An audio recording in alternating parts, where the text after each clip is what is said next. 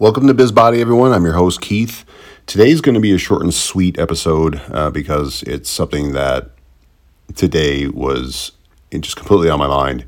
And I know I said that a billion times before. And it rings true every single time.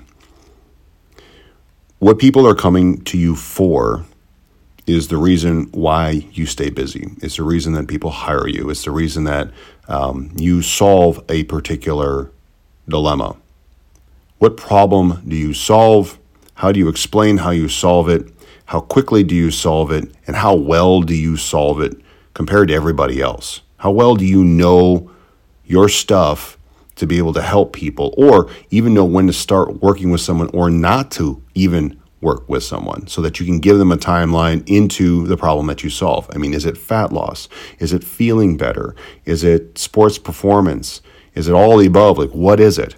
So that when you define it and you know exactly what time frame that you're helping somebody in, that you can deliver, and that you have a high percentage of delivering, and you have people that are willing to support you and back you up through testimonials, by sharing their experiences online, or sharing their experiences on Google, or sharing experiences on your webpage, because you're transparent, you are serious, or you're doing your method in the way that you say that you're going to do it. Clear, transparent communication with a method that is repeatable for the people that you're trying to serve. Because you know you can't help everyone. You know that you can help a certain population and a certain person, right? So that's all that I have today. Make sure that when you are doing your work, you keep doing it the best, the highest level possible, because happy people brings better word of mouth. Word of mouth is incredible when it comes to marketing. We haven't talked much about marketing since the earlier episodes.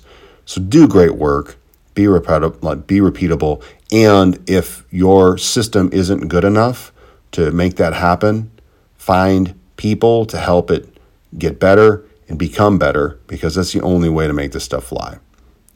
Especially when this is the gym business, exercise business, therapy business, whatever, is a helping people business. It's helping people. So if you're not helping people, people aren't going to refer to you. So thank you guys all for listening today. If it helped you, share it with someone else that it may help.